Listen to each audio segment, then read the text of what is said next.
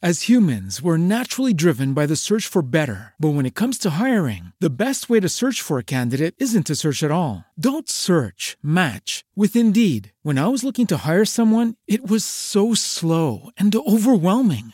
I wish I had used Indeed. If you need to hire, you need Indeed. Indeed is your matching and hiring platform with over 350 million global monthly visitors, according to Indeed data, and a matching engine that helps you find quality candidates fast. Ditch the busy work. Use Indeed for scheduling, screening, and messaging so you can connect with candidates faster. And Indeed doesn't just help you hire faster. 93% of employers agree Indeed delivers the highest quality matches compared to other job sites, according to a recent Indeed survey. And listeners of this show will get a $75 sponsored job credit to get your jobs more visibility at Indeed.com/podcast. That's Indeed.com/podcast. Terms and conditions apply. Big Tech's Ordnance has everything from complete firearms to OEM and aftermarket parts. If you're looking to put together your first AR-15, they have everything from those parts that you need to the tools that are going to be essential. If you're looking for suppressors, night vision, handheld lights, weapon lights, sights or optics, you name it, Big Tech's has it all. Not only that, they're offering all those brands that we like. Go visit them at bigtexordnance.com. Filster makes awesome holsters. But not only that, they also happen to be one of those companies that are trendsetters. A lot of their designs are emulated by other companies. Not only does Filster make those holsters, but they also provide concealment systems like the Enigma, the Flex.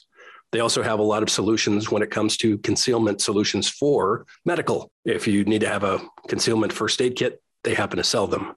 Check them out at filsterholsters.com. Primary Arms Government now offers the comprehensive agency trade-in program, so professional teams can get the most from their used or obsolete equipment.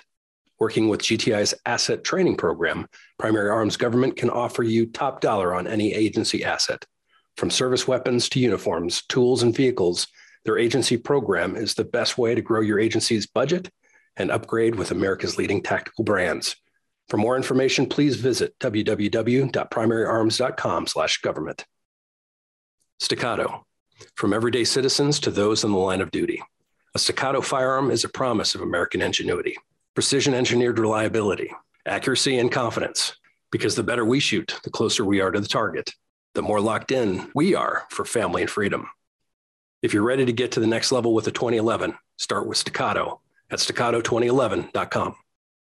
Walther is the performance leader in the firearms industry, renowned throughout the world for its innovation since Carl Walther and his son Fritz created the first blowback semi-automatic pistol in 1908. Today, the innovative spirit builds off the invention of the concealed carry gun with the PPK series by creating the PPQ, PPS, and the Q5 match steel frame series.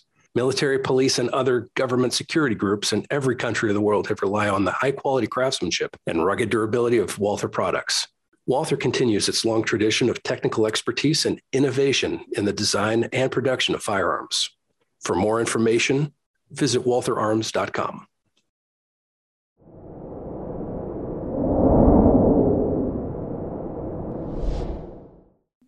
So let's see here. I think we could probably do some background stuff for the intros and whatnot, and then we can go right into the discussions. James has been on a few times, so we can just make fun of him when he arrives. Perfect. He's used to it. My background's in law enforcement. This whole topic to me is very interesting just because I've had everything from what I consider to be some of the worst supervisors to some of the best supervisors. And I've learned what not to do, what to do, and I try to implement what to do on a regular basis. Even as a standard patrol officer, it is possible to have some of these good, and it might not be specific to being a supervisor, it is leadership. And it's not management, it's leadership. But if you were to stop studying this or stop looking for a better way of doing things, you might as well hang it up. And it's just like our tactics, our firearm skills. The minute you stop being a student, that means you're stagnating. So the panel we have today, we have assembled the finest. these guys have been there. These guys have done that. And it's going to be a great discussion. Unfortunately, this is one of the things I say on a regular basis as well. This specific topic isn't going to be one of those cool, sexy ones. I wouldn't be surprised if we took our initial conversation we just had about 22s and 22 mags and put it right next to this topic. More people are going to be interested in the brief. We didn't even think about that conversation. We just kind of a normal, yeah, this is kind of neat conversation. That would be getting more likes and all that other stuff. The meat and potatoes, the real information isn't popular, but I don't do these for popularity. I do these to help people. And there are people that are out among us that can use this. There are people that are in similar circumstances as I, where there's not abundance of training available for them. They're not surrounded by people that are looking to do the best that they can. They are surrounded by people that just have a job. And that's why I started primary and secondary back in 2014, was to be able to provide a resource for those people who they don't have a network. And so putting all these like-minded people together in one place, people can get take some notes and hopefully improve their own situation. And also at the same time, they can be a good example. So yeah, been doing the law enforcement thing since last century. Went through the academy in 98, been doing it since. Getting close to the time where I have to think of B plans. One of my B plans is primary and secondary. I love the fact that I have that to fall back on, assuming that I'll have the mental capacity and the patience. We'll see. But let's go off. And since James is here, let's have him do his quick intro. He's all sharp with his mustache and tie. And I think I saw you in like an 80s cop show.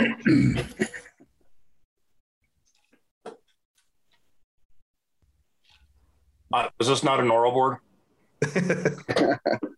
Dang it. Yeah, I just came from work and they're giving me stuff to do. So I got to put on the other attire. Yes. Westerfield, law enforcement since 95, which hurts to say now that I think about it. And that was at a jail, and like you, I went to the academy in 98 and are under some real crime fighters in the 90s, working Nebraska, Wyoming, and Colorado.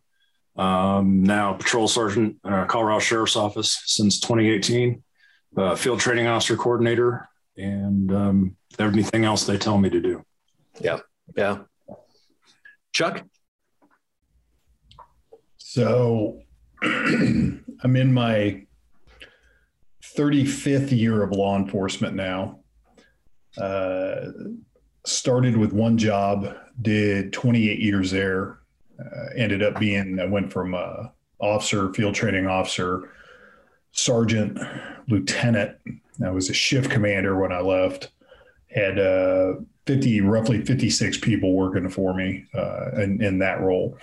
I was on the SWAT team for about 18 years, went through the ranks there, was a breacher, point guy, sniper, did a lot of time behind a shield, made sergeant, was a team leader. We had teams on the SWAT team, 2 squads on the SWAT team. And at one point when we didn't have a lieutenant, I was the acting team leader. Did 14 years in the National Guard and got a real taste for how some of this stuff was supposed to work. My dad was a lifer in the Army, so I grew up with that. Ever since I was a kid, this is, a topic of discussion or observation, what have you. So I retired from my old gig, and I'm bad at retirement, as William April used to tell me.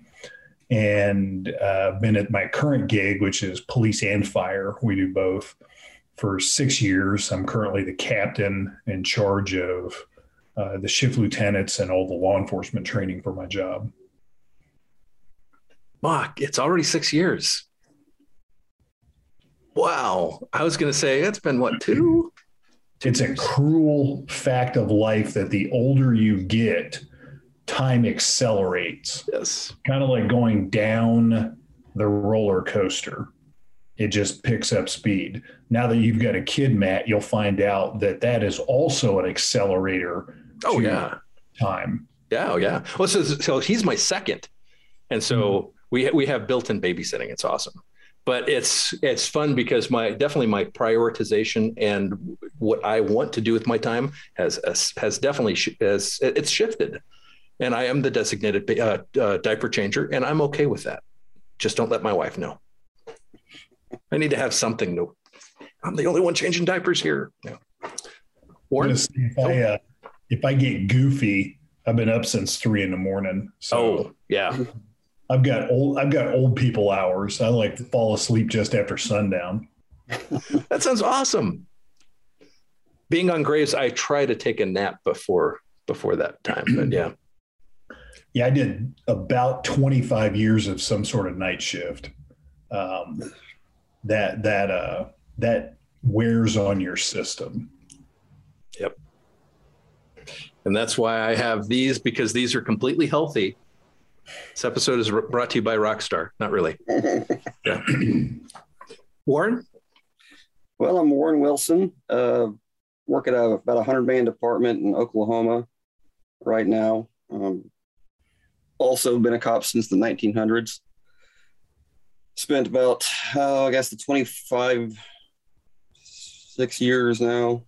I spent about 22 of that in leadership of some kind. I was a leader on my SWAT team, and a shift commander. Been over the 911 center, which is just as riveting as you can imagine. And currently I'm a captain, just got promoted again to captain. So overtraining. So I'm real excited about that. Supervising 911, how was that compared to supervising cops? Different. Yeah. These are different kind of folk. You're looking at 85% female, just consistently very different, strong, tough kind of people. Definitely was an interesting deal. And I learned a lot about leadership and a lot about teaching, especially teaching females. Learned a ton about that. I tried to write an article, but nobody would take it. I'll take it. Over why I've done that before. We're better than men at I couldn't get anybody to take it. It was crazy. I might do that. Yeah. That last one that you wrote up for me was awesome. Thanks. Now, that's my favorite. Was that one that no one wanted to also? I there's a couple of them I didn't even try. Yeah. That I just know. The main one I write for, I know wouldn't touch that one because they wouldn't touch the dispatcher one. It's a shame. And so I didn't even try with them. I did try with another one that I was writing for at the time that was a freebie, didn't pay. But I decided that at that point when they said no, I decided I'm not going to write anything I don't want to, that I'm not getting paid for. Yep. And I'm still not going to write anything I don't feel good about. Yep. So that's whenever you offered to pick that one up, I was excited because I had it done. Yeah. Was trying to shop it. Yeah. No, that was great. And I think a lot of people appreciated it. A lot of good insights. And I suspect that's going to be the same with the other one you just talked about. And just like a lot of what we do here, it's not the most popular, but it's going to resonate with people and it's going to help people. And that right there is the most important reason to do this stuff. Getting guys to read about leadership, and reading is probably the most important thing you can do other than be under a mentor. Getting them to read about leadership is crazy difficult, especially now. I offered to buy a new sergeant, 2 books. One of them was, I wrote it down so I wouldn't forget it. Oh. And you forgot where that paper went. And I eventually forgot what the paper was either. I was a Navy SEAL guy and all his crew. You'll know what I'm talking about. Extreme Ownership. Oh, yeah. Jocko. And Jocko Willink. Tried to buy him that and he goes, nah, I got it figured out. Of course. And so, they all do. Yeah. You just it's a stopwatch and how long it's going to be before he gets in trouble. That's when you know they don't have it figured out. Mm-hmm. As humans, we're naturally driven by the search for better. But when it comes to hiring, the best way to search for a candidate isn't to search at all. Don't search, match with Indeed. When I was looking to hire someone, it was so slow and overwhelming. I wish I had used Indeed. If you need to hire, you need Indeed. Indeed is your matching and hiring platform with over 350 million global monthly visitors, according to Indeed data, and a matching engine that helps you find quality candidates fast. Ditch the busy work. Use Indeed for scheduling, screening, and messaging so you can connect with candidates faster. And Indeed doesn't just help you hire faster. 93% of employers agree Indeed delivers the highest quality matches compared to other job sites, according to a recent Indeed survey. And listeners of this show will get a $75 sponsored job credit to get your jobs more visibility at Indeed.com/podcast. That's Indeed.com/podcast. Terms and conditions apply. Every day, we rise, challenging ourselves to work for what we believe in. At U.S. Border Patrol, protecting our borders is more than a job. It's a calling. Agents answer the call, working together to keep our country and communities safe. If you're ready for a new mission, join U.S. Border Patrol and go beyond. Learn more at cbp.gov/careers. So I figured one place to start with this would be to discuss what the author. So I have notes right here on my screen. The authority of supervision and basically what are the ultimate guides. And so I have state law, local law, department SOP, chief directives to include citizen guidance from the chief, and then the immediate supervisor input. If you don't have an idea of state law, if you don't have an idea of what our SOP is, if you don't have an idea of what the chief wants us to do, what direction we should go, you probably shouldn't be even thinking about correcting someone, especially on one of these topics, whether it be a traffic stop, a felony stop, dealing with whatever type of sex offender, establishing, though, having an understanding of these are the expectations of what the job is. And if you don't know what they are, you probably should not be advising. What are your guys' thoughts on that?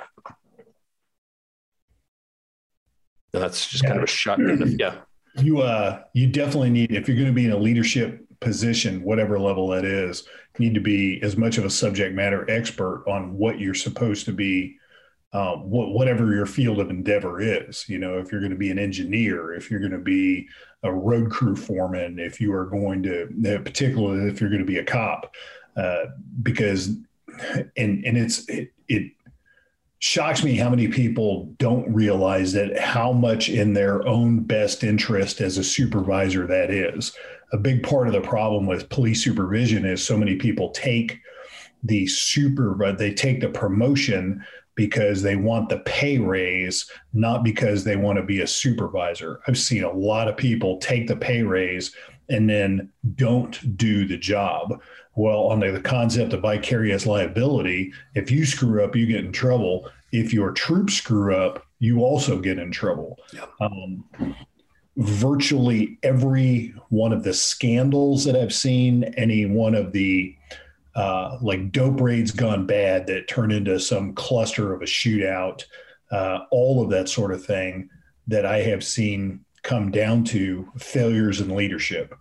There was a famous case, I've talked about it, and when we're talking about weapon-mounted lights, I have alluded to being involved in a case that was as an expert witness, and it's a famous pistol-mounted light shooting, but the root cause of the entire thing was a systemic failure of leadership in what turned out to be a cowboy narc unit. You had a lieutenant not doing his job, a sergeant not doing his job, and then because of all of that, this led to a series, tolerance stack up that led to a unarmed dude being shot dead negligently. And there was much, much more to it than just a weapon mounted light. Hell, in your neck of the woods, Matt, I went to a briefing that Randy Watt gave, and you could tell he was pretty sad about it. His old department after he retired, and I think maybe he's back now, or he's at. I don't know. department. I know he retired. Now he, like me, unretired. But I think his department, he left as deputy chief. And maybe a year or so after he left, they had an epic dope raid gone to hell shootout that was a clear case of really poor supervision, really complete failures in leadership that just had a cascading effect. And if I remember right, there was something like 7 cops shot on that dope raid, all by one asshole with a Ruger 9mm with 10-round Clinton mags, But the vast majority of the issues I see in law enforcement come down to failures in leadership of some type, but directly related. If it's training, it's a leadership issue. If it's failure to, the 4 things that get agencies in trouble and cops in trouble is negligent hiring, negligent retention, failure to supervise, failure to train. And all of those are leadership failures when you come down to the root cause of it. I think I know the incident where Jared Frankham got killed in Ogden. Yes, they were doing I think it was a warrant, and bad guy heard him and started engaging and just taking officers down left and right practically. Yeah, in that one, I remember on the debrief, the sergeant was actually not wanting to burn his sick leave. So he was incapacitated physically, like bad knee or something like that. So he's sitting in the car outside of the case address what they were doing the hit on. They had officers make an entry with no body armor. Exactly. They're carrying a pistol with no reload. Yep. They're not carrying any long guns. They don't have a backup plan. Everything you could do wrong on a dope raid, they did wrong. And it was a systemic failure. Obviously the sergeant was on scene and he was a soup sandwich. And then the sergeant supervisor would have been a soup sandwich. And then when you have these units, these particularly egregious and special units is where it really pops up, because for some reason they think they're immune from the laws of physics and nature because elite. And we see this kind of thing happen where, if it's not a disaster like this where cops are getting shot up, they go in, they shoot the wrong people, which is the case that I alluded to that I can't get super in depth with. Or it's some sort of scandal, dope is missing, money is missing, search warrants that never should have been signed, what anything that can go wrong in the police world like that typically stems from a gross failure in leadership. Well, and that reminds me of a discussion we had with, what was it? Guy was shot dead. He was being given conflicting orders, and ultimately a supervisor had a lot to do with the issues with the officers who pulled the trigger.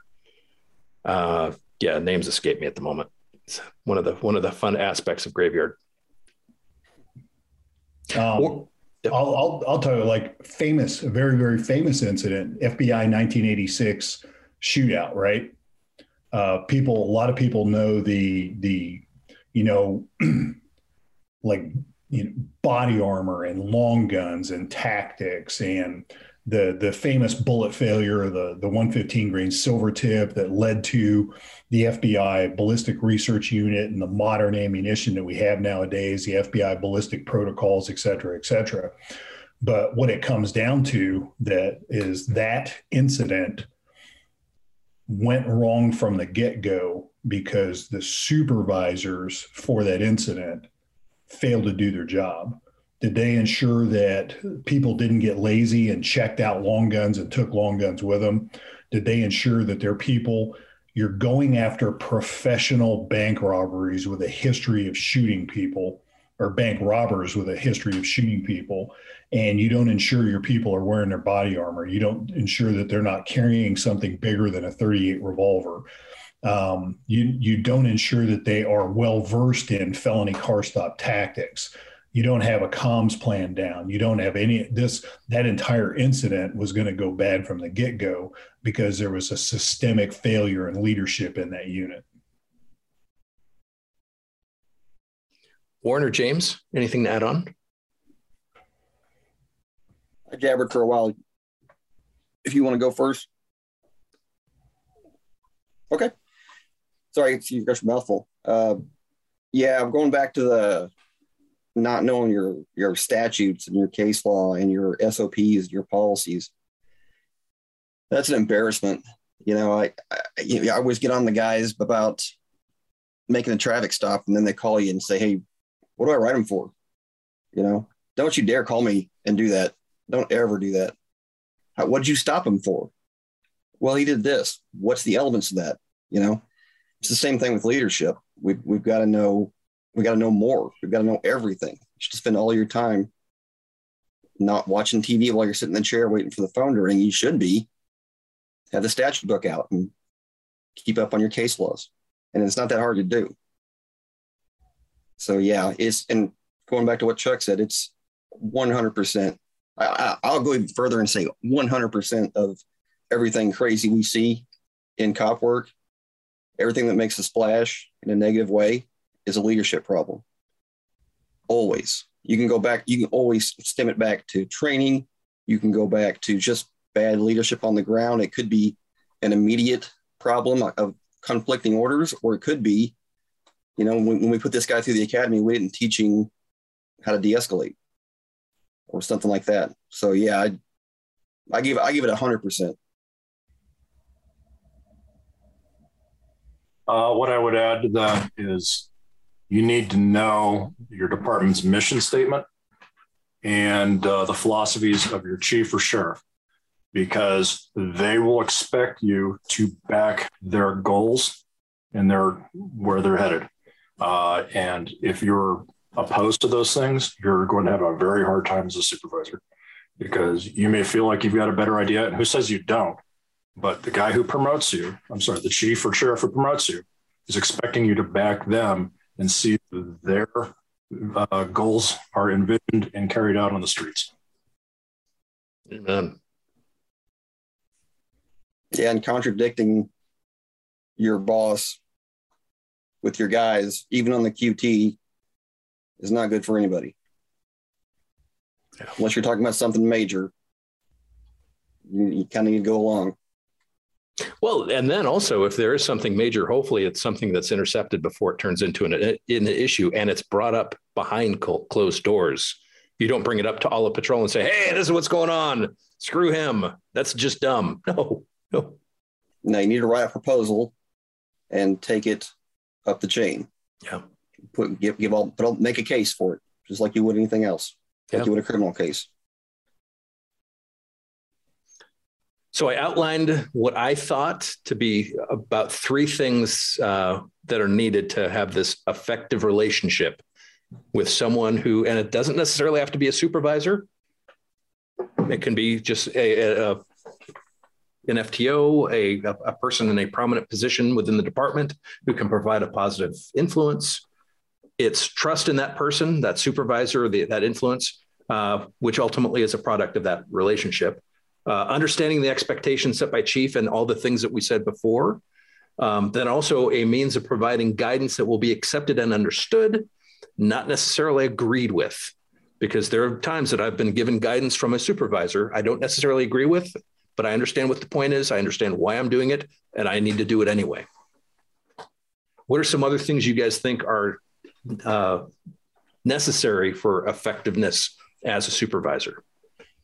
And we're talking supervisor to subordinate role or relationship. So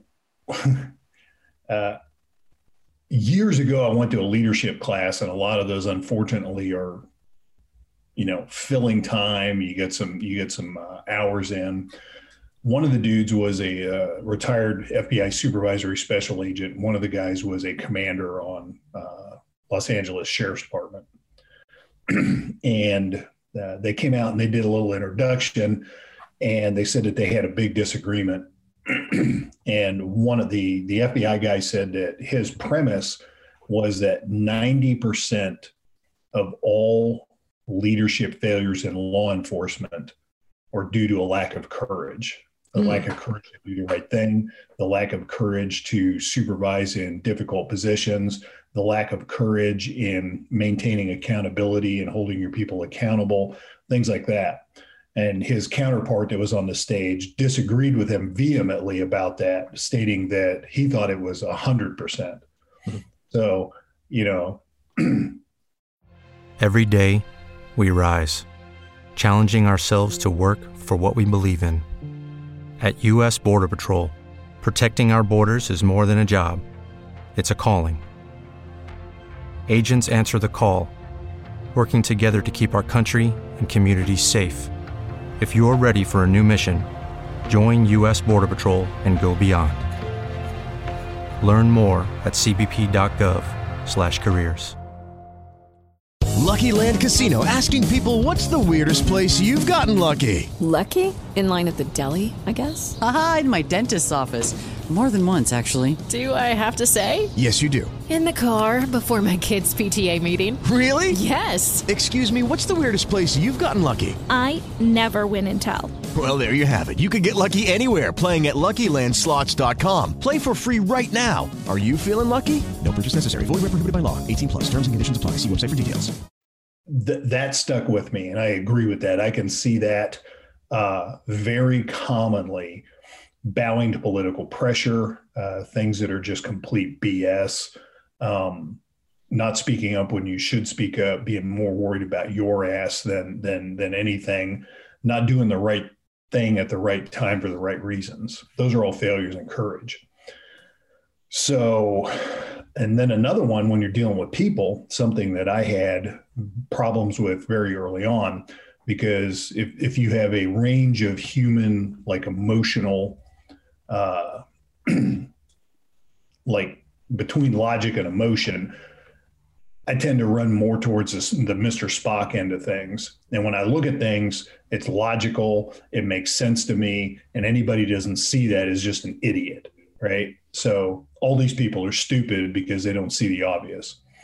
And I was having dinner. I was very, very lucky to have dinner one night after a training with Dr. Alexis Artwall, famously of Force Science Research Center. And she's an amazing 90-pound brain. And I think she kind of read the scenario a little bit and was talking about, she asked me if I ever read the book, Descartes' Error. So famously, Descartes said, I think, therefore I am. And his idea was, I think I got that wrong, but anyway, his idea was that human beings were logical beings capable of feeling emotion. And the opposite is exactly true, is that we are emotional beings capable of logic. So if you look at most of the rest of the animal kingdom, like your dog is very run by emotion and doesn't have a whole lot of logic in him. So human beings are emotionally run beings that have the capability of applying logic. So that was a revelation to me, that, like, looking into the owner's manual of the human brain.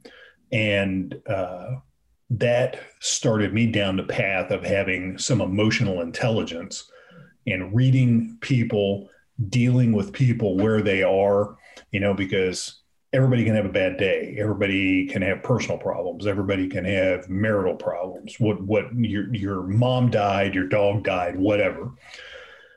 And not everybody starts down the path with the same attributes or with the same head start that some of us have. Just like, certain people have certain physical attributes, people have certain emotional attributes, as far as getting themselves emotionally down that path.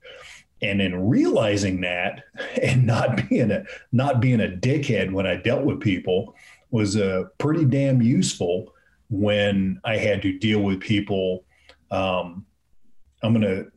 When I was having problems, when I was having supervisory challenges. So that was super helpful to me. And I was glad that I had that opportunity something like 20 25 years ago to have had that bit of information dropped on me. Being able to read your people, understanding people, having some emotional intelligence, having the courage to do the right thing at the right time for the right reasons, and then being technically and tactically proficient in your job. I say all of that goes a super long way to fixing things. Oh, that's great. See why I always bother this guy? That's why I'm always stalking him. Probably, I'm going to say the number one characteristic that we don't really hear people talk about too much is introspection. Because if we don't know what our problems are, what our flaws are, we won't work on them. Unfortunately, I've found that you can't really hammer that into somebody. You either recognize that you have some flaws or you're just going to be a problem. And so that, that supervisor who already knows everything and doesn't need any help, man, that guy's not going to learn anything. He's not going to, tune into a podcast or read a book. So to me, that's the number one thing. And I was real careful not to say courage, because I got to see Chuck in a couple of months and I knew he was going to do that. So I don't want to be on the shit list at TACCON. It's okay. It's okay to agree with me. I just didn't want to steal your thunder, because we talk about this quite a bit. Chuck and I have talked quite a bit about this, and it's an important topic for us. Yeah. James? And to add what both Lauren and Chuck had said, the one I'm finding, and I get reminded every time I'm not this, but a clear communicator. I have been, as FTO coordinator, I am setting up a lot of things in different places. And I'm assuming a couple of times that people know exactly what I want, and then find out that something else entirely was carried out. And I'm like, I did not communicate that very well. So when you're in a position of putting on the orders to carry out your chief or your sheriff's desires, you better tell people clearly what you want, and do any of the things that need to happen there. So that is the thing. I get reminded of that every time I'm not. And that reminds me of something Rich Mason would say as far as communication is concerned. And that is that you need to speak not only to be understood, but speak so you are not misunderstood.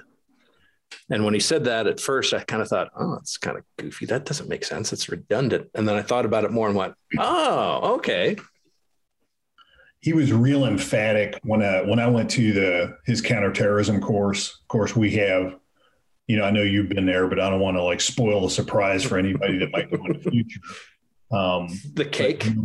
There's that one day that always turns into the Battle of the Little Bighorn, and our failure was in the briefing and the rehearsals and things like that. So everybody's in the team room doing the AAR, and the guys are like, well, this and blah, blah, blah, blah, blah. And Rich says, human beings communicate seeking to be understood, and you have to communicate so that you cannot be misunderstood. And those are two different levels of communication. And when you think about that in interpersonal relationships, how much marital strife is caused by, well, you said this. No, I didn't. I meant that. So being careful to communicate so that you cannot be misunderstood is it's a key thing, and most people don't communicate to that level. It's a fascinating concept, and to think about its application. And how many people speak and they shout out orders, but they don't think, okay, how are people receiving this? I had my first experience because I have cop humor, and I used it a lot as a deputy. And then I had my first experience in my cop humor being mistaken as an order. And when I get advised of that, it was not a good day. You're like, who told you to do that? Sorry. No, didn't happen. That's why we're body cams. You ever seen that old meme where the guy's slapping his head and he goes, oh shit, you did exactly what I told you to do. I'm forming a dent in mine. Yeah, and that's with the communication. I've found that repeating it to somebody doesn't always help, especially the younger guy. And he's very much like dog, or Chuck's dog driving the car analogy when he's doing de-escalation classes. Don't let the dog drive the car. So they're just wanting to go out and chase that bad guy, chase the car down the road. Having them repeat it back to me without being demeaning and say, okay, now let me make sure that I gave that to you correctly. I'm not saying, hey, make sure you're not as dumb as I think you are and that you're not going to do what I told you. I'm saying, make sure I communicated that appropriately to you, make sure, and have them repeat it back to you. Then there's no miscommunication. And what's challenging about that, or what's terrifying about that, is how often it's not the case. They didn't understand exactly what I was saying. So I think that's a really, really good technique to be using, especially for a frontline supervisor. Yeah, that's something we picked up on my team when we were doing pre-raid briefings. And I had gotten that from a dude in my National Guard unit who had been in the Ranger Bat, jumped into Panama, jumped into Grenada. And he was big. I guess they had a culture of what they call back briefs. When you were getting an op order, you got the briefing, and then whoever was doing that would go around the room, and you had to brief that person back on what your role is in the whatever the event is that you're doing. And that made you, it was almost like a pop quiz. How many cops will like text or goof off in a class or whatever, but if they know there's a written test at the end, oh shit, yep. I'm going to have to actually pay attention. And when you get called out on the carpet, and if it's a culture, it's nothing personal, it's not a challenge, you're not an idiot, but this is the way we do it. We do the briefing, and then you back brief me to, your understanding of the event. Well, if you consistently get that wrong, there's a problem. I can also see the ability to explain things in different ways. Because if I just constantly repeat the exact same thing and it's still not getting through, the 85th time of saying it isn't going to change a thing. That's when you need to recode the message and send it differently. With song. I figured that out a long time ago. The other thing I like about back briefing is at some point, the dudes that you are talking to are going to have one of them is going to be in the role that you have. So part of your leadership development should be teaching people how to explain things, teaching people how to do things like speak in public, how to give a briefing, how to teach a class, whatever the case may be. I think it's a sneaky way to sneak in some leadership development on your people so that they get used to doing that. So this next topic I have, my frame of reference with the size of the agencies that I've worked with. I work for small agencies, and the agencies need to rely on the autonomy of the individual officers. The officers can't be they can't be held on. They can't always have supervisors holding hands. They need to be able to think on their own. They need to be able to make decisions on their own. In a perfect world, this is the case, and not call on like Warren said, call on a traffic stop. Okay, why did you make the stop to begin with? So I have a couple things here. The importance of finding a balance between that helicopter supervisor versus that distant supervisor absolutely results in developing an officer's ability for decision making. So not necessarily always being there. One of the lessons I learned at Darcy was determining at what point as an instructor should I be intervening, and at what point do I let them fail? Because there's a tremendous amount of value with that failure. So I can tell them what to do every call, or they can fail and learn. Are they going to learn if I'm going to tell them every time? Probably not. As a matter of fact, what that's encouraging is they're going to call me then when they need toilet paper, when they run out of toilet paper at home. I don't want that relationship. So there needs to be some type of a room for officers to fail and have those lessons learned, as long as there's not like policy violations or no one's in jeopardy. And some of these lessons are absolutely best learned firsthand. With Lucky Land Slots, you can get lucky just about anywhere. Dearly beloved, we are gathered here today to... Has anyone seen the bride and groom? Sorry, we're here. We were getting lucky in the limo and we lost track of time. No, Lucky Land Casino, with cash prizes that add up quicker than a guest registry. In that case, I pronounce you lucky. Play for free at LuckyLandSlots.com. Daily bonuses are waiting. No purchase necessary. Void where prohibited by law. 18+. Terms and conditions apply. See website for details. Okay, round two. Name something that's not boring. A laundry? Ooh, a book club. Computer solitaire, huh? Ah, oh, sorry. We were looking for Chumba Casino. That's right. ChumbaCasino.com has over 100 casino-style games. Join today and play for free for your chance to redeem some serious prizes. ChumbaCasino.com. No purchase necessary. Void where prohibited by law. 18+. Terms and conditions apply. See website for details. At the same time, other officers observing are going to have this could be a good lesson as well. As a supervisor, though, it's important to be there readily to catch them if necessary, but to know what that balance is and to know, okay, we're starting to violate policy now, or we're on the path to do that, or it's starting to go dangerous. I need to step in. We're interviewing a subject who's now turning violent. I need to step in now because this officer is unable to handle this, and I need to now help. And I'm still supporting my officer, but I'm making sure that things don't get out of hand. And this reminds me of my toddler. So he is, what's today? He's 16 months, 15 months. I don't know. He's walking all over. When he learned to walk, I couldn't pick him up every time he fell. I couldn't carry him everywhere. In order for him to learn, he needed to walk and he needed to fall. And sure, sometimes it was hilarious when he fell and we all had a good laugh. He didn't laugh though. But carrying him and putting him upright every time he fell did not help reinforce any lessons. And he didn't learn how to walk better. If anything, if I did that excessively, that hindered him. And this is preaching to the choir. But if we keep the long-term results in focus, we know we can't be holding these guys' hands all the time.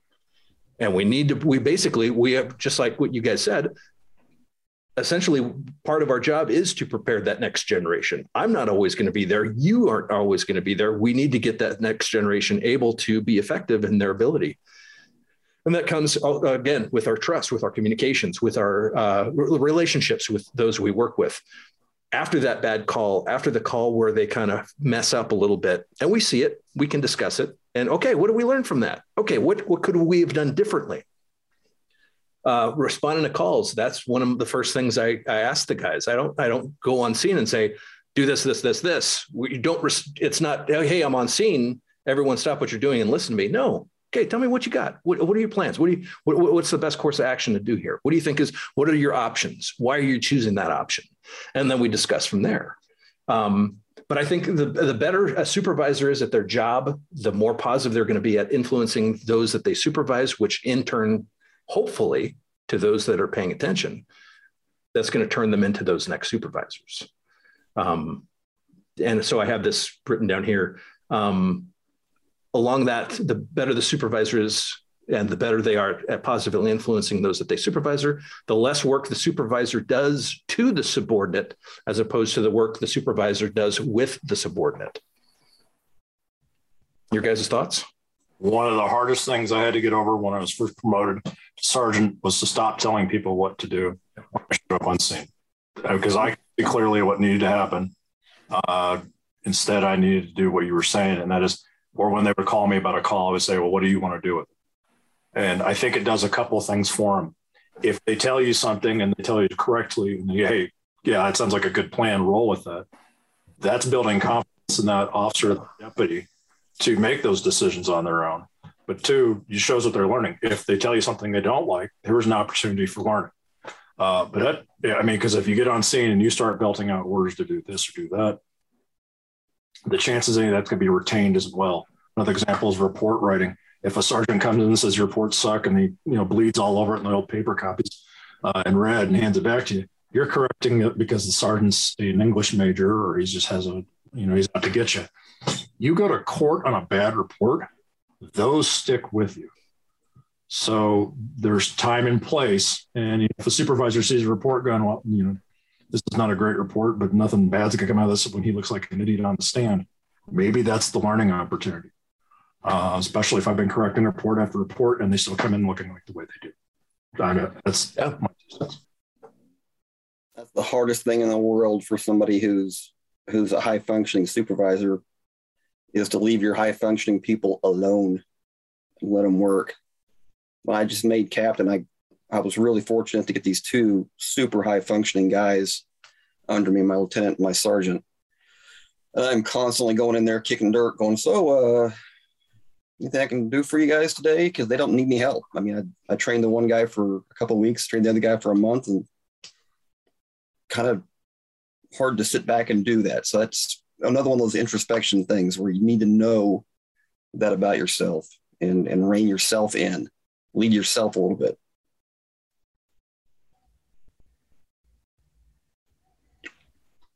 So one of the things I point out to people is because it's very easy to fall into the micromanaging, helicopter supervision type of thing. That's super, super common. That is a common human failing.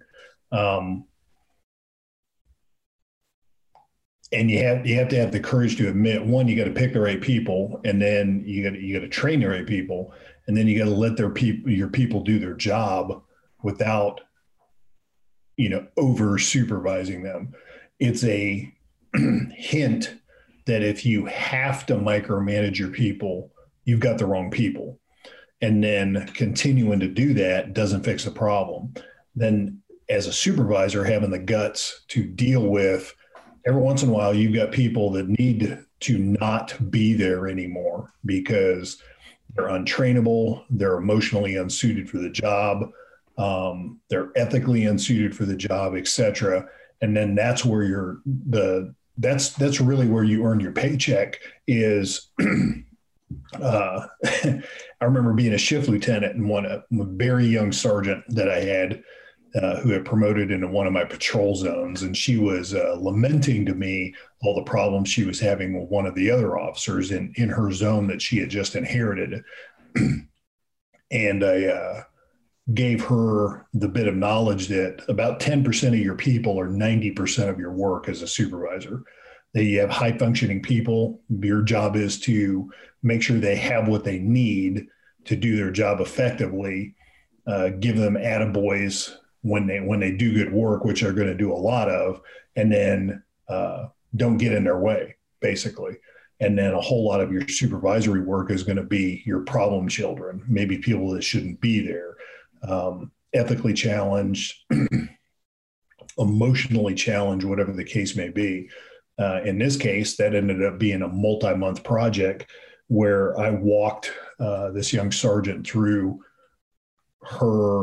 how to document, how to make a case, just like a major case as a detective. What are you going to do in a conspiracy case or, a dope case or something like that?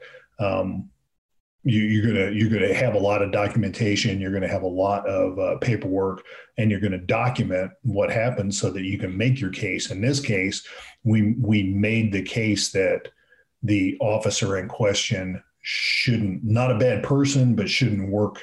We used to joke, you're not a bad person, you just shouldn't work here anymore. And then, Warren. She was lamenting, oh my God, it's every day it's something. And I'm like, yes, exactly. That's what you get paid for. That's the difference between a supervisor that does their job and somebody that doesn't, just perpetuates these problems and kicks that can down the road. And I've had supervisors that would create issues because it seems like they didn't have anything better to do. So they would create those. They have good officers that worked for them, but they still felt necessary to micromanage. And that created chaos within the agency. I've seen bad supervisors like that who, somebody isn't conforming to their particular pet peeve or OCD or something like that, or they just don't like somebody, and then they start targeting that employee. The worst possible douchebaggery that supervisors can be involved in is outcome-based investigations. hey, we're going to go get this guy because, so they start trying to work up a case for disciplinary reasons or whatever the case may be. That's that kind of cowardice of utilizing your position to screw people over is just unconscionable. Yeah.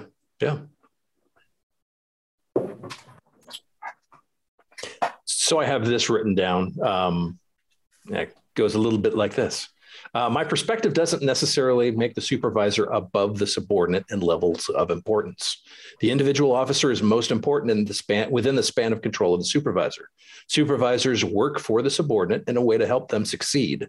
If the supervisor does not have supervisory tasks, then they should be working alongside and support the officers. And that kind of goes back to what we were talking about a little bit before, where I've seen people promote and all of a sudden, all of a sudden it's all about me. That's not the way this works. If you do that way, first off, you just threw morale in the garbage. But if you don't have that in your mind that you are here to help, and those frontline officers, they're way more important than you are. You're training them to be you, but they are the face of the agency to the public. They are the people interacting with the public, and the public, that's ultimately who all of us are serving. I would say that's what makes the supervisor important, is that they take care of those line people. And if you create a bad environment, if you're that helicopter supervisor, or as Chuck was pointing out, the vindictive supervisor who's just out to get somebody, or the one who doesn't take care of his troops, that's when bad things happen to departments. So that's the important thing to do. And if you're standing there by my title makes me important, you're not doing your job. No. I'd say one of the other attributes, or like lack of attributes, that I see out of supervisors is once they promote to, especially in the police world, they promote to a certain level and they think they don't have to be a cop anymore. They're too good to go work a domestic or whatever the case may be. And even as a shift commander, every once in a while, like we'd have a heavy call load. Some of these more mundane calls that could be handled with one person, didn't need backup. I'd listen to the radio and I'd run over and go take care of whatever that is, knowing that if somebody needed me in a hurry, like if I went over and I was talking to somebody about their lawnmower being stolen out of their garden shed, if something important goes out, can I excuse myself from that and come back to it later? You can walk away from that. Whereas as a supervisor, if I get myself completely tied up into something, it might be problematic if they need me someplace else. But the perception that you're too good now to do some mundane cop task it's not leading by example. I recall because I'm a military history nerd, I recall a lecture on one of Julius Caesar's battles. Before he became Caesar. He was a senior military commander, and I forget which barbarians they were fighting, but Julius Caesar's troops had encircled and were laying siege to this city. And then those guys had friends that were coming from a different city to go help them out. So the Romans had to build a ring around the city where they were fighting the siege inward. And then they had to set up outer security for the other guys that were coming to fight them from outside. So it's a pretty complex battle. Julius Caesar had the whole thing set up. He was using a lot of troops. It was a hell of a battle. The guys from the outside were about to break through. Julius Caesar had one group of troops left that was his reserve, and he was out of people. So he had his, whatever Romans had, squire or whatever, get his armor. Julius Caesar put his armor on. Lucky Land Casino, asking people, what's the weirdest place you've gotten lucky? Lucky? In line at the deli, I guess? Aha, in my dentist's office. More than once, actually. Do I have to say? Yes, you do. In the car before my kids' PTA meeting. Really? Yes. Excuse me, what's the weirdest place you've gotten lucky? I never win and tell. Well, there you have it. You can get lucky anywhere, playing at LuckyLandSlots.com. Play for free right now. Are you feeling lucky? No purchase necessary. Void where prohibited by law. 18 plus. Terms and conditions apply. See website for details. Okay, round two. Name something that's not boring. A laundry? Ooh, a book club. Computer solitaire, huh? Ah, sorry. We were looking for Chumba Casino. That's right. ChumbaCasino.com has over 100 casino-style games. Join today and play for free for your chance to redeem some serious prizes. ChumbaCasino.com. No purchase necessary. Void where prohibited by law. 18 plus. Terms and conditions apply. See website for details. Went over to that reserve unit and said, "Follow me." And then they went to the critical point of the battle, and then they ended up winning the fight, even though they were fighting a two-sided battle. And the historian talked about one of the things that made Julius Caesar turn him into the guy that he was, how he became Caesar, things like that, was at that pivotal moment, he didn't say, "Go get him, boys." He said, "Follow me." And he led from the front. And if you look at the really effective generals in crisis, Patton, Rommel, Caesar, guys like that, they're going to put themselves in harm's way so that it's we're in this together, not go get them, guys, and then, come back and tell me about what happened. Probably one of the most famous examples that people would look at is if you look at Captain Winters in the Band of Brothers series. That dude got it. When we talk about leadership, he was, well, one of my mentors used to say he was getting the deal. You got to be technically and tactically proficient. You can't ask your people to do things you haven't done and that you're not willing to do.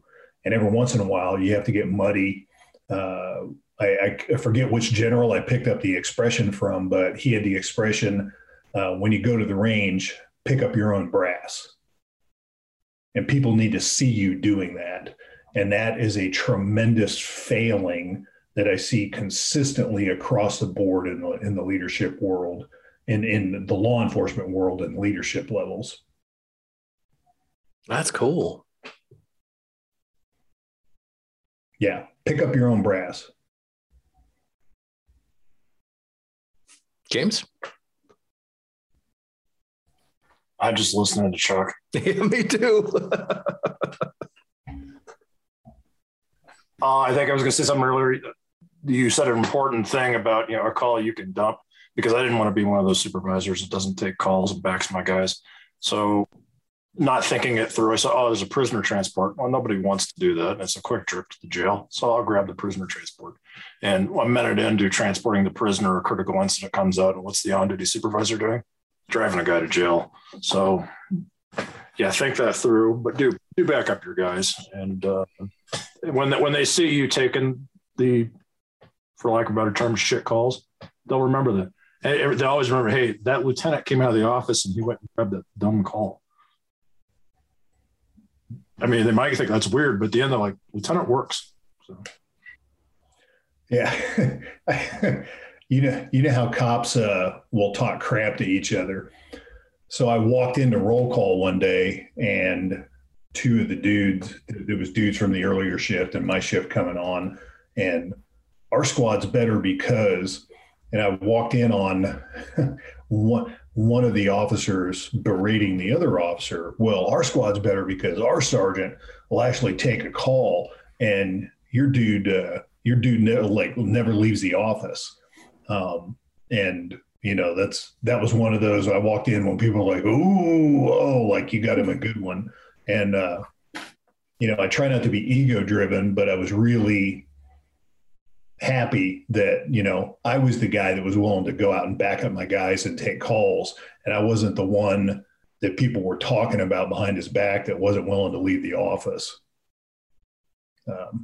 People, they're smart. They figure it out very, very quickly.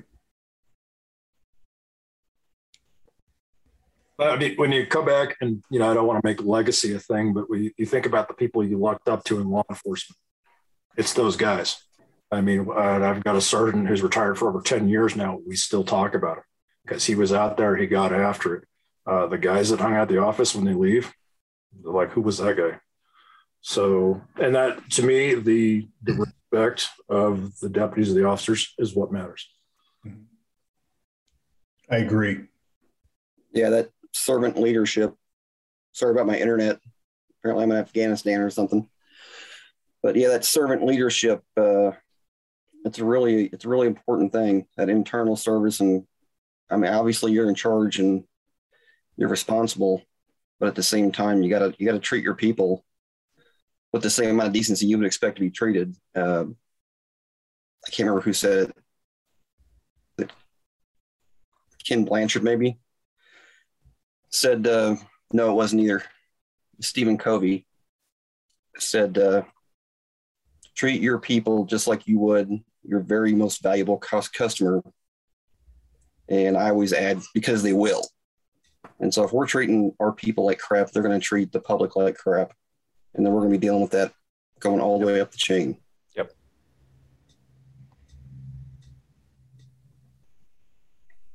I was just at a retirement party for some friends, and there was a Texas sergeant who was close to retirement too, but he'd been doing this a lot longer than I have. And he congratulated me on my promotion, which is 5 years old now. But he goes, you always want to choke them out. Do it.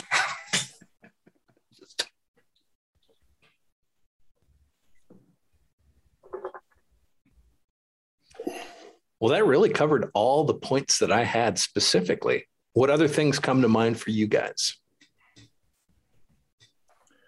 So there's been a couple, like at my retirement, I'd plan on doing 2 to 4 more years. Something I wish I had read had been available early in my career. Wait, this was in 2000? What's that? This retirement was in 2000 and you wanted to only do 2 or a couple more years? No. No, my retirement was my first retirement was 2014. Oh, okay. So I had planned on doing 2 to 4 more years, and then we had a new chief. It took me a couple of months to figure out which way the wind was blowing on that, and that it comes a point where if you can't support the organization or the person in charge, their vision, their leadership direction, whatever the case may be, instead of being like a whining, sniveling malcontent, it might be time to check out. And that's what I ended up doing. I ended up leaving 2 to 4 years before I had planned on leaving, because there was a lot of factors involved in that, but I had to have the courage to go, you know what? I need to find something else to do. That I absolutely can't support this guy's vision and direction. But what I started to say was some of my thoughts on that came from a book that I wish I had available when I started in the police world instead of when I was 20, 25 years into my career. Was Kevin Gilmartin's book, Emotional Survival for Law Enforcement. And that's a big part of, if you read that and you pay attention to the pitfalls along the way in the law enforcement world, the emotional and mental pitfalls that we can that are traps waiting for us, for all of us, you can avoid that. And I sure could have been less asshole-ish during parts of my career where I was nearing burnout, and that really helped me out. I wish I'd have had it sooner, and probably would have helped some of my officers out, would have helped me be a better supervisor, would have helped me help them better if I'd have had that information sooner. Yeah, that's a big part of the peer support. I mean, it's a little bit of a rabbit hole here, but having a peer support team with leadership support is imperative, and particularly when you're talking about blowing the frog, and you're around this guy every day and he's getting a little bit worse and a little bit worse, but you're around him so much that you don't really realize it until you maybe take a vacation and come back and then go, wow, he didn't used to be like that. He didn't used to get complained on that much. That's one of those things you really got to pay attention to for other people, but really you got to take care of number one first, because you can't help anybody else. You can't put the mask on the kid before you put it on yourself, when you're going down. So I know where Chuck's coming from with that. That was a plane crashing reference for the plane crash. For those that have not been on an airplane before. Well, I'll tell you that looking out for your buddy is another courage aspect. I joke that I want the kind of friend that'll tell me like my fly's unzipped or I got a booger on my cheek, and having the balls to do a buddy check, be like, hey, Bob, you've been using a lot of sick time lately. And when we go out, you are drinking a lot. Having the balls to actually step up and say something instead of just sitting back on the sidelines and letting people ruin their lives. That's a big deal too. If we don't, something I used to tell my people is, if we don't look out for each other, nobody else is going to do it for us. Nobody. It's kind of that Band of Brothers thing. The whole buddy check on the airplane before you jump. You got, but you can't check your own parachute. So your buddy's got to check that, your rigging is set up correctly, that kind of thing. We have to have that buddy check mentality that help each other out, that kind of thing, both professionally, tactically, technically, and, in these human factors, the emotional factors, are you dealing well with stress? Are you drinking too much, or, whatever the case may be? Well, if you think about it, there are ways I behave and things I say that are very different that I do at work versus at home. And people I work with might pick up on cues that my wife might not see, or things I say or whatever. And so just like you said, if no one else is looking out, there's a possibility home life might not even be aware of some of this. In the long run, yes, if life's falling apart, it's too late. But some of those early warning signs might be showing up with your coworkers, and it might be time for you to speak up or check on that coworker. Yeah. Have you done it the other way around, where you accidentally talk like you do at work at home? Doesn't work well. Don't do that. We've had other chief unappreciated. That's right. We've had so many guys that, looking back on it, that we probably could have kept. We could have kept them as a productive member before we started doing peer support. And I'm a little bit of ashamed of how much I learned in those classes, because I really thought I was kind of a psychology nerd, and I really knew people, and I read books and whatever, and learned so much in that class. And the chief at the time put 5 of us through there, and we've had at least 2 or 3 that I would call saves, like not really the bad stuff, but we were able to kind of intervene and say, hey, what's going on? Get them some sick time where they needed to get stuff kind of straight. And, they're back to being productive. So that is a leadership failure on my part and everybody else's part, probably down there, until that chief or former chief decided he wanted us to do that. We had a shooting, an officer involved shooting, and it really kind of shook us all up, because that kind of thing happens around here maybe once every 10 years. We don't get 10 shootings a month or anything.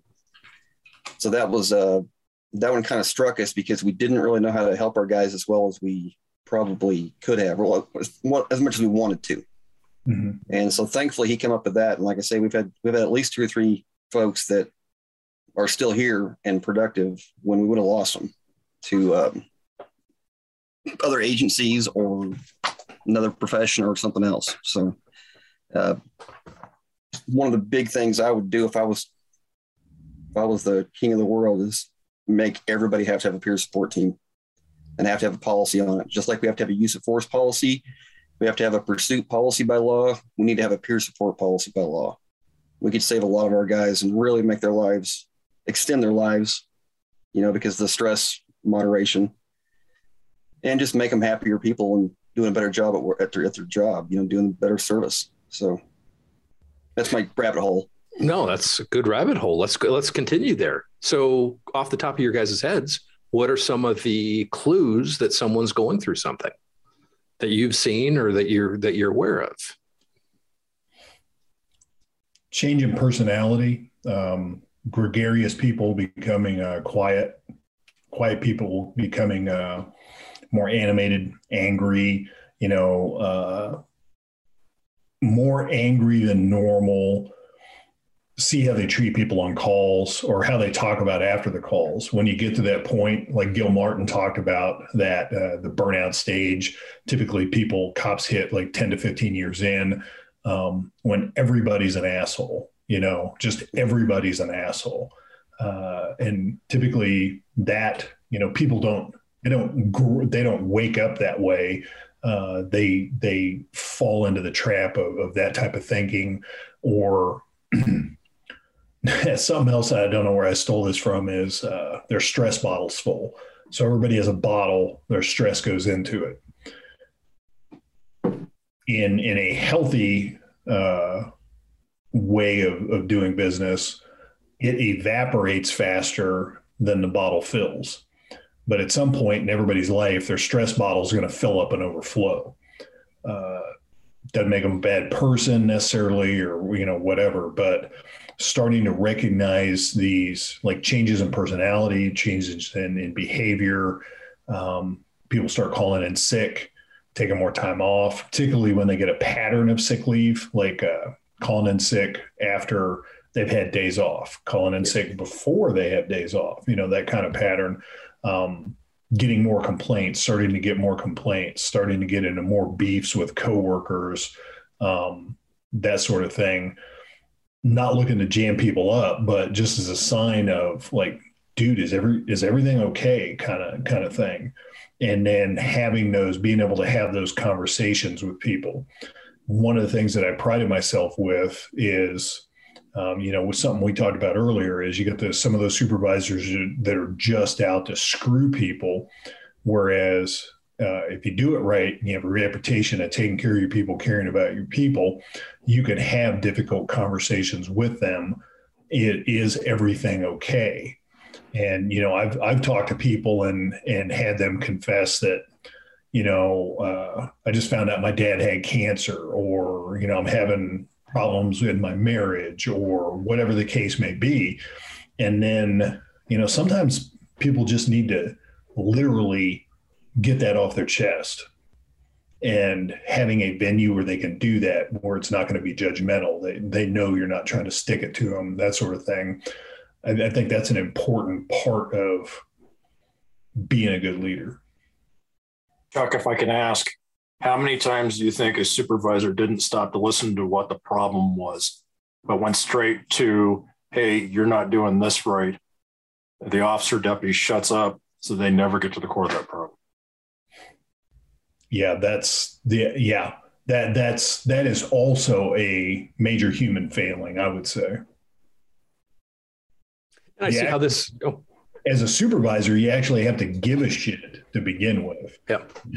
If they don't perceive that you actually give a shit, I wrote that article for primary and secondary years ago.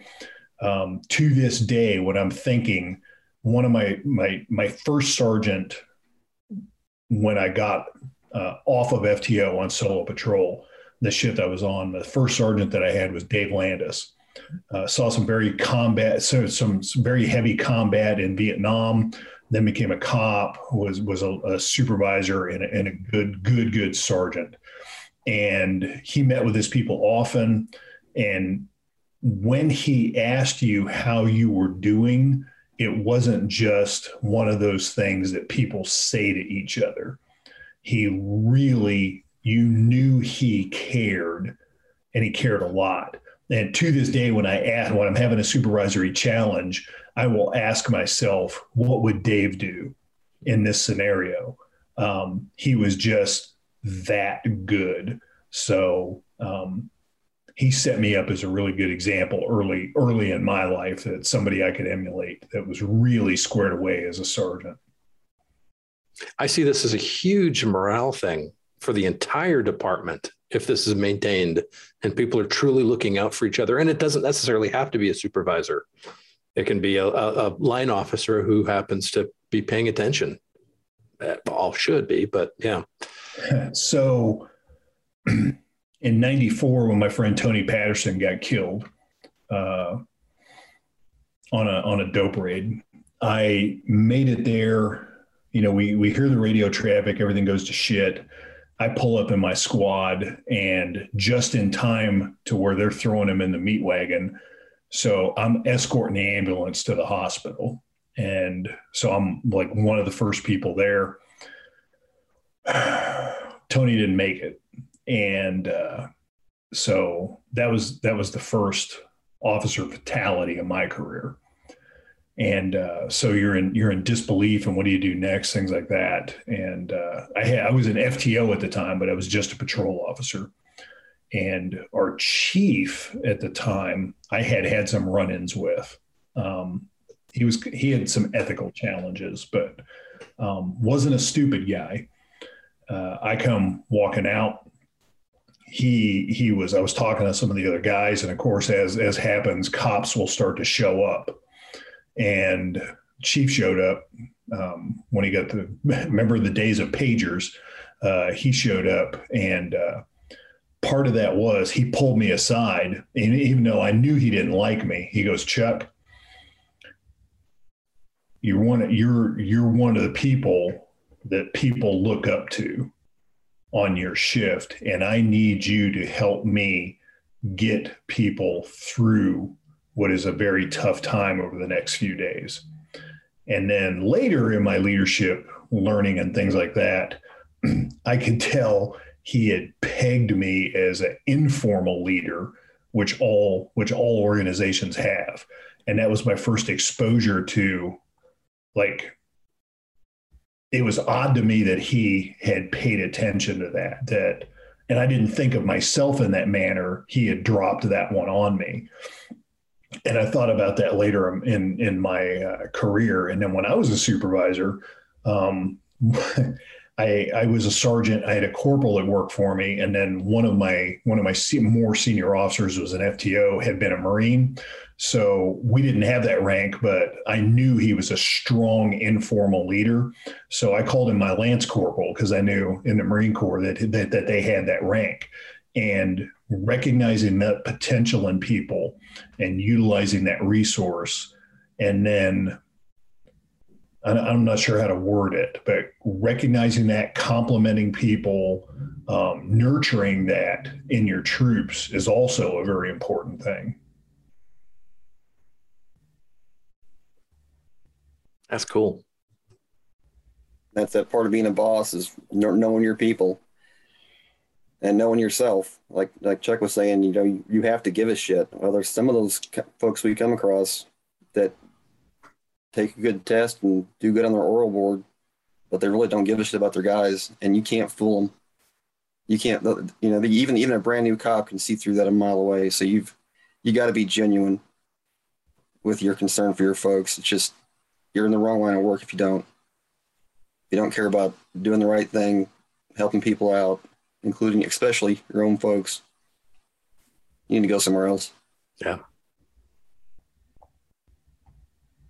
Looking back, and I remember the sergeants I got one guy who was my mentor, and he took care of me, and he took care of his troops. And I remember that. The other sergeants, I remember the ones that screwed me over. And whether they're actually screwing me over or not, that's what I remember. And they may have been, doing their job as far as enforcing policy or law. That's not how it came out. So take care of you see a lot of the hypocritical leadership. I've seen it. Yeah.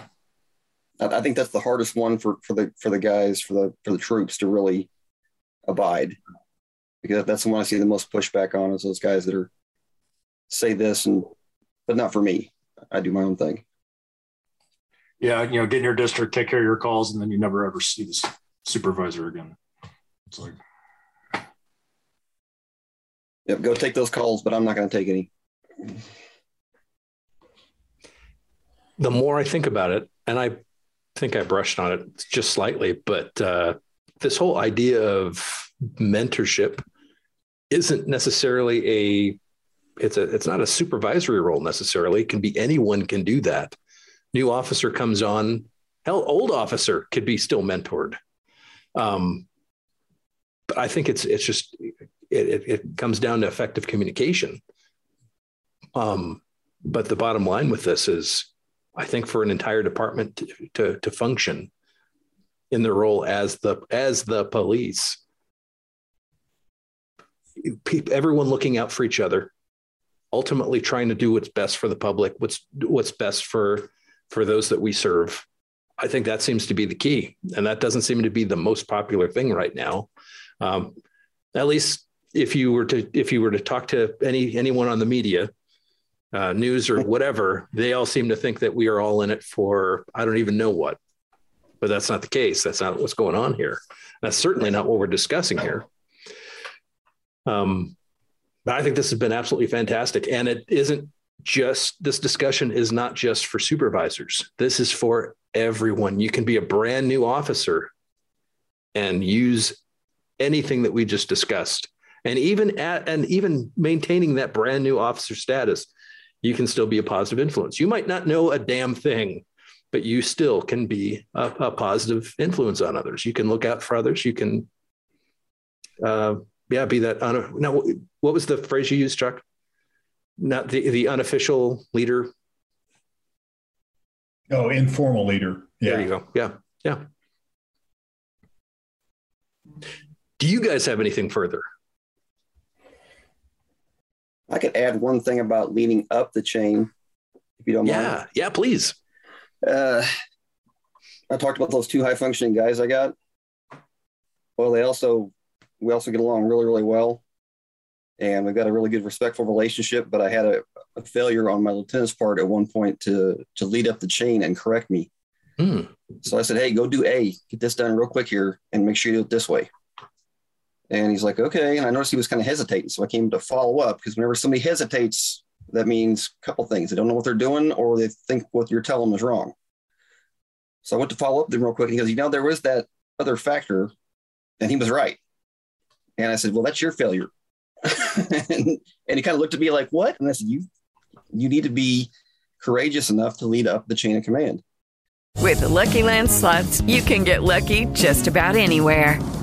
This is your captain speaking. We've got clear runway and the weather's fine, but we're just going to circle up here a while and get lucky. No, nothing like that. It's just these cash prizes add up quick. So I suggest you sit back, keep your tray table upright, and start getting lucky. Play for free at LuckyLandSlots.com. Are you feeling lucky? No purchase necessary. Void where prohibited by law. 18+ terms and conditions apply. See website for details. Okay, round two. Name something that's not boring. A laundry? Ooh, a book club. Computer solitaire, huh? Ah, sorry, we were looking for Chumba Casino. That's right, ChumbaCasino.com has over 100 casino-style games. Join today and play for free for your chance to redeem some serious prizes. ChumbaCasino.com. No purchase necessary. Void where prohibited by law. 18+ terms and conditions apply. See website for details. That doesn't mean you do it the Warren Wilson way, because that can lead to consequences here and there. But there's nothing wrong with leading up the chain of command and getting out in front of some things. Another way to do that is you got a bad policy coming from a policy company, like a ban on neck restraints that we know is stupid, and we want to fight that. That's not one of those deals where we're going to walk in the chief's office and say, hey, dipshit, let me try to get you lined out on that. We're going to be smart about it, right? We're not turning over desks. We're going to write up a proposal. We're going to, in this case, we're going to call Chuck Haggard and say, hey, what do I do? Which I did, and went pretty well. And he's going to have me choke the chief out. Yeah, we pay expenses to come down and teach our classes. So next time we'll have you go in there and I'll give you a list of stuff. But now this just that leading up the chain of command is something that don't forget about. Even if you're a patrolman or a sergeant or whatever, you can have a lot of influence on things if you just have the courage and the finesse. Just maybe a struggle of mine. That nuanced views and the way to present them. can be a really good impact on your department, even if it's a really big department. One guy can do a lot of cool stuff. Absolutely. Hell, I remember as a correctional officer submitting policy stuff. That's wonderful. Yeah. Oh, I got one because, I was supposed to be a couple of times in there on your instructor cheat codes. One of the things in law enforcement role that I think is unexplored because people don't think of it, but firearms instructors as a leadership role. Setting the example, technically and tactically proficient, being an emotionally intelligent mentor, and then having the courage through force of personality to push a program in the direction where it needs to go. If you look at one of my examples is LAPD back in the day was well known as accomplished. They were good gunfighters when they needed to gunfight, right? Which can give you a reputation of people don't try because they know they're going to lose. That gets you into less gunfights, not more.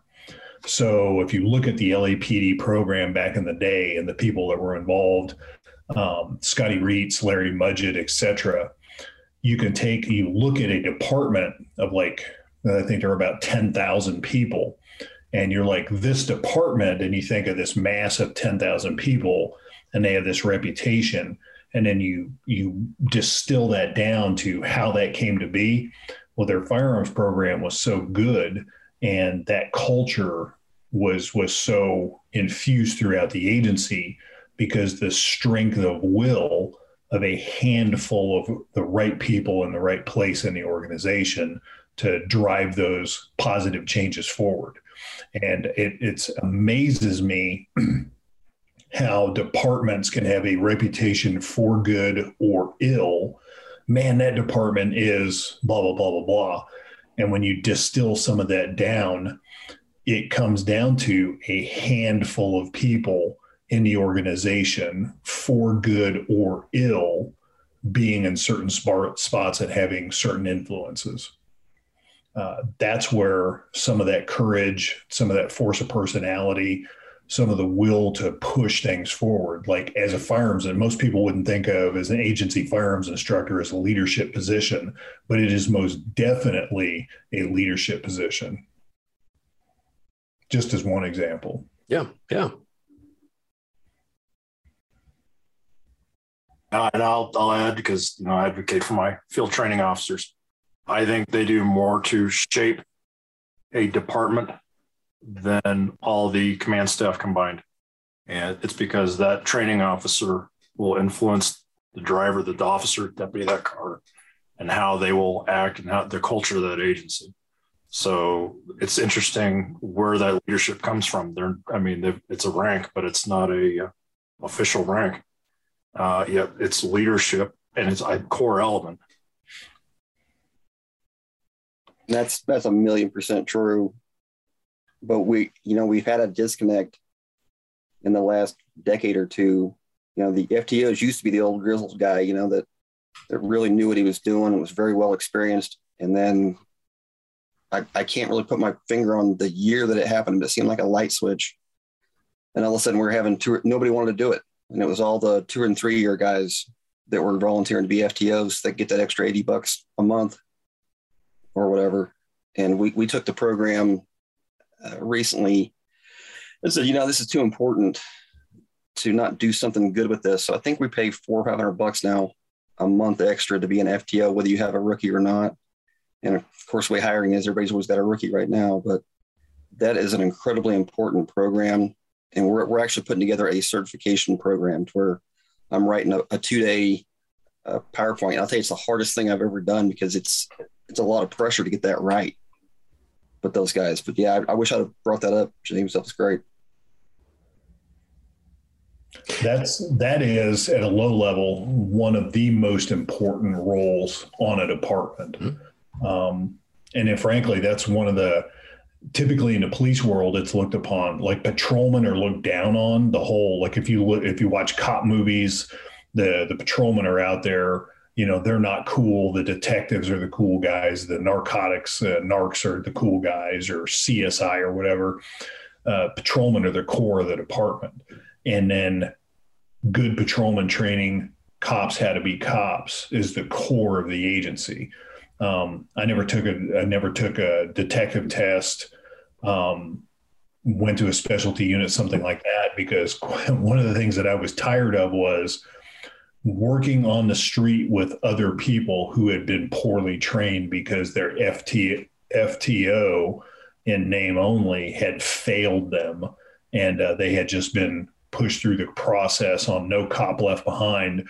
And then I'm working with people who are not technically and tactically proficient. So I identified that early in my career as, you know what, that's a super important job. So I was an FTO for 10 years. I'm kind of proud of the fact that some of my rookies are lieutenants, captains. One of them's a deputy chief. The current sheriff of the county I live in is one of my recruit officers. Kind of proud of that. The program itself is super important. I was recently in the last couple of years, introduced to something where it's more of a free range FTO, where we don't document anything. And we just kind of go by the seat of the pants. And I kind of had a concern. Okay, so say we have a critical incident. How do we document that person had any necessary training? They went through the FTO. Yeah, but do we have it? Would there be any actual documentation as to what was covered? Well, no.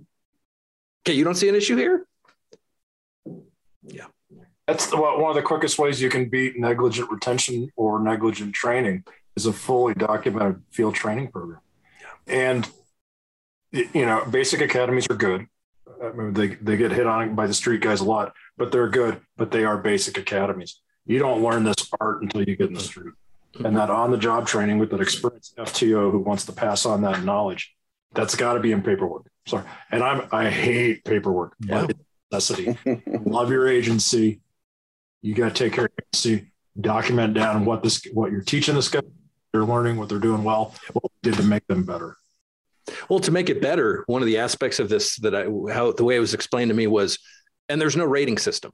Wait, what? So everyone's getting a trophy? But this was real. This was real. That's how you end up with a completely shitty program and people on the road that shouldn't be there. Mm-hmm. And then that directly leads to negative incidents. Why did that officer get into a shooting that never should have happened? Why did that officer, do this or do that? That is the root cause of so many problems in law enforcement that garner us negative publicity. If you go back to the 80s, I don't know if any of you guys remember, Miami had a big hiring push, and they were trying to hire more people than they had the capacity to do good background checks on and do good training on. So they just kind of fast tracked people through the system. And they accidentally hired some of the Marielitos when Cuba emptied its prisons into the boat lift to Florida. So all of a sudden, Miami was investigating. The FBI is investigating in Miami. Well, why is this dead drug dealer floating in the canal with a pair of Miami PD handcuffs on him? And 2 bullets in the back of his skull. And where did all that cocaine go? Things like that. That all of these major scandals come back to bullshit like that. Yeah, it's amazing. Don't be afraid of washing a guy. Yes. Well, don't be afraid of it. A good program's going to weed this out. We're going to see it before it happens, before we need to take action. Hell, probation periods. What a great concept. Because if someone's not set for it, well, we need to use the tools that we have to remove them if they're not right for the job. And it's a great idea. Yeah, it's wonderful to try to save everyone, but it's not possible. But at the same time, counter to that, just throwing away everyone without trying any salvaging, that's also in my opinion, a major sin. It costs enough as it is just to hire someone and getting them outfitted, and then to throw that away because of, they messed up here. Okay, what actions were taken to try to bring this person up to our our level, our expectations. When I got to go to the captain with this is everything we've tried within our reason. Yes. It's a salvageable employee. The decision for the captain's almost made. I mean, it's made up. If you don't go to those nth degrees, you can get, now let's try something else. But you can go to the captain, and it makes the life for the captain a tad easier. I go back to not rating and not documenting. How do you have a consistent program? That's a good question. Well, it doesn't seem feasible. Everybody's going to come with different experience. I mean, you might get a good veteran cop, and he'll teach him some stuff, but to go to the next guy who has a completely different idea of policing. I don't see how an agency could have consistency documenting and discussing what we're looking for in a trainee. Yeah. The officer that explained this to me, it sounded like it was from a class that they took. And it made no sense in the slightest. I just work here. That's the infusion of everybody's a blue ribbon kid, politically correct behavior. We're not going to wash anybody. We want to keep everybody, except that's how you end up with horrifying events out of your agency. You can't, if you're not measuring anything and you're never cutting anybody, that just proves your program is completely invalid. You can't defend that in court. You can't. I could see people going that route, and they're betting against themselves because, well, we've never had this happen. We're just going to bet that it's going to continue on that path. Whistling past the graveyard doesn't actually do anything for you. What about holding your breath? No, that'll make you pass out next to the graveyard. Okay. Is that a big leadership failure to come back and go, well, everything turned out all right, so we're doing great? Well, isn't that there's a concept there? Yes. Reinforce poor tactics. Yep. Poor decisions, poor whatever. Fortuitous outcomes reinforce all that. Yeah, don't reward bad tactics just because everything worked out well. They hit on that, Force Science hits on that really hard in the de-escalation program. And we see that so many times, like, whew, no harm, no foul until next time. Yeah. Until next time, there might be a foul. It was cut. The first debrief I went to when the incident turned out okay, and they start talking about, you didn't do this, you didn't do this. But that was a little shocking. But then it comes to find out, says, you did all this good. So we need to sustain this. We need to work on this. In the long run, it's like, all right, we got stuff to work on, and we're better as a result. You walk away from incident going, that worked, without really thinking about it. You get what Chuck said. Well, last call for any additional concepts that we should probably discuss. How about drinking your own bathwater? Yeah. Okay. Yeah. Self-linking leadership. Yeah. That not just leadership, but almost everything else in cop work, somebody else has already figured it out. And that's why we go to schools. I learned more, sitting around the table with some guys at dinner about some things than I ever learned in a classroom or on the street, and especially about leadership and stuff. So getting out there and finding out what everybody else is doing. And like I said, Chuck can attest to this. I'm not shy about reaching out and asking somebody for advice, or how do you do this, or what's your experience here? You're crazy not to do that, except for every once in a while he'll probably just not answer the phone. But I'm probably the only one who does that to him.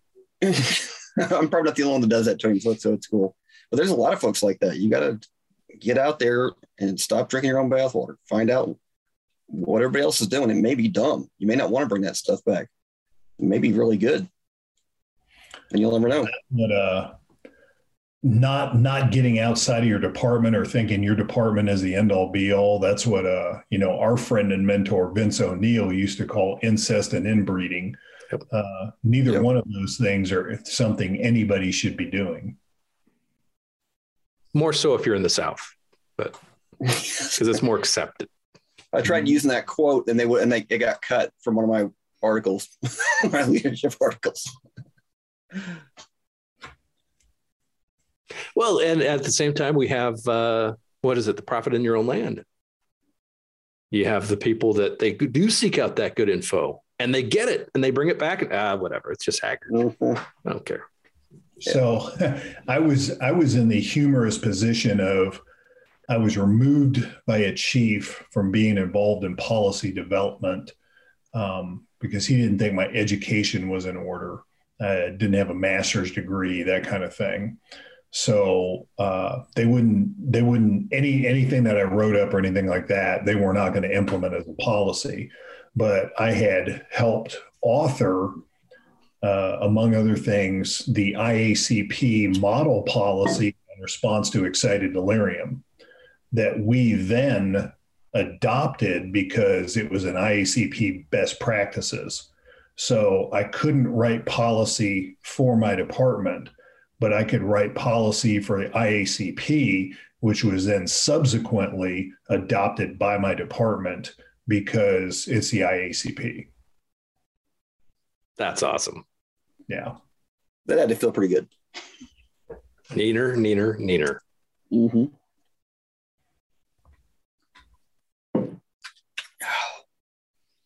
Chuck, are you about a pumpkin? Just about. Yep. I have to be up in 7 hours. Yeah. Okay. So before we close, let's get some final thoughts. Also, where can people find you if you want to be found? If you have online things or, I don't know, other personas you need to have attention. One thing I do like to say at the end and sometimes even at the beginning of these, make sure that you, and this is out to all those of you that are listening or watching or whatever, make sure that you are supporting those sources that you have found to be beneficial. If you like what these guys have to say and they have a means of conveying information on a regular basis, or they have, whether it be articles, videos, training, I'm trying to think of something to include James, but I can't think of anything. Make sure you find them on social media. Make sure you find them on YouTube, wherever they're working. Find them, give them likes, give them shares, give them subscriptions, because that stuff is currency. If you like what Varg Freeborn has to say, Chuck Haggard, Chuck Pressburg, Bill Blowers, Riley Bowman, you name all of our primary and secondary people. If you like what these guys say, make sure you're pushing their stuff. Make sure you're sharing it, because there's so much crap out there. It's overwhelming. And it's difficult for a lot of people to decipher what is entertainment and what's education, or what's entertainment and what's helpful. And unfortunately, it's not fun. It's not sexy, the helpful stuff all the time. And the educational stuff has been, this episode probably won't be held very high, but us talking about 22s at the beginning would have a higher rating. I already talked about that, but make sure you're giving these guys support.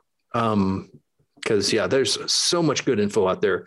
And I can think of several friends who've been associated with us on primary and secondary who've pretty much hung stuff up because it's not worth it. It is not worth their time because it's not getting anywhere. And they just feel like they're spinning their wheels. Your support can help change that. So let's get some final plugs and also some final thoughts. I need to start with Chuck because he will turn into a pumpkin very shortly. Chuck, take it away. My website's agiletactical.com. My company's name's Agile Training and Consulting, but Agile Training and all that, somebody already grabbed the web name. So, you got to take what they'll give you. So agiletactical.com. As you know, I have my own business, training and consulting, do expert witness stuff. I've helped departments out, helped cops out, knock on wood. Any case I've been involved in as an expert witness, we have not lost. So hopefully I had a big part of that, and it just wasn't really good lawyers, but do a lot of training, did a lot of traveling last year, looking forward to more traveling this year to famous conferences and classes that I'm doing, that sort of thing. So one of the last things, I don't know, I guess one of the last thoughts is people have to step up. So be the lack of bullshit you wish to see in the world. Those are good words.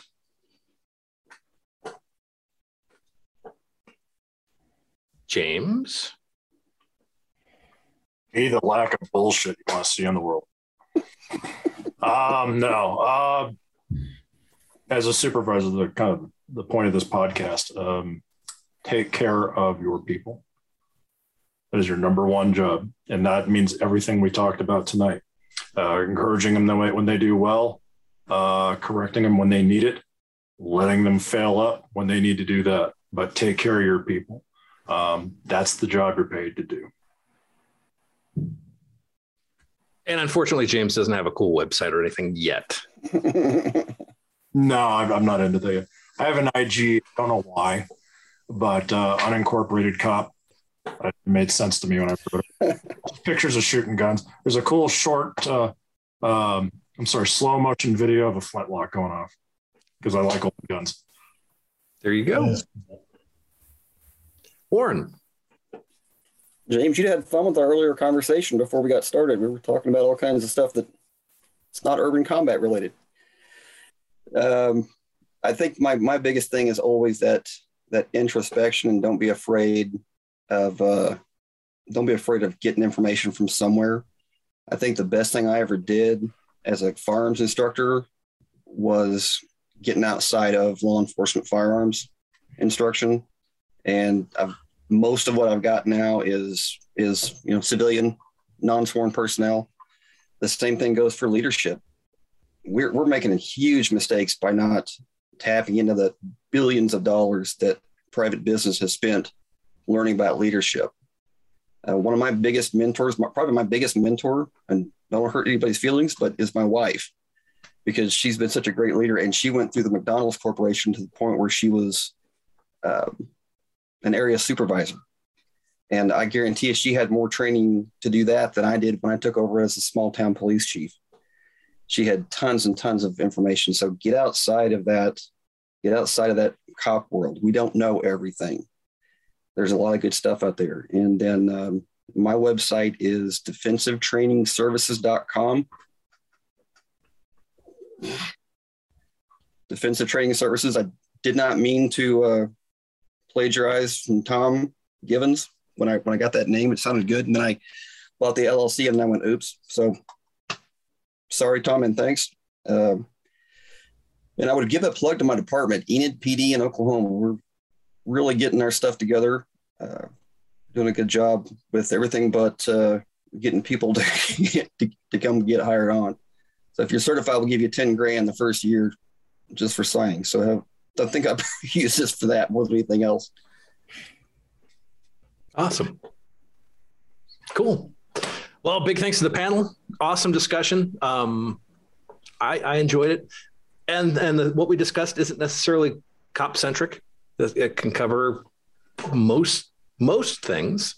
Big thank you to our sponsors. Big thank you to Big Tex, Filster, Primary Arms, Staccato, Walther, and lastly, big thank you to the Patreon subscribers. If you go to patreon.com/primary and secondary, you can help support the network. What does that mean? That means you can help pay all the bills that allow us to do stuff like this podcast. There's hosting involved. There's software to edit videos and stuff. As a matter of fact, it also allows us to do this awesome training summit coming up in May, which I still need to open up. I'm still working on some final details because of the shift in our schedule. Some of the regulars that we had last year won't be able to make it. So we're having additional or different instructors come in.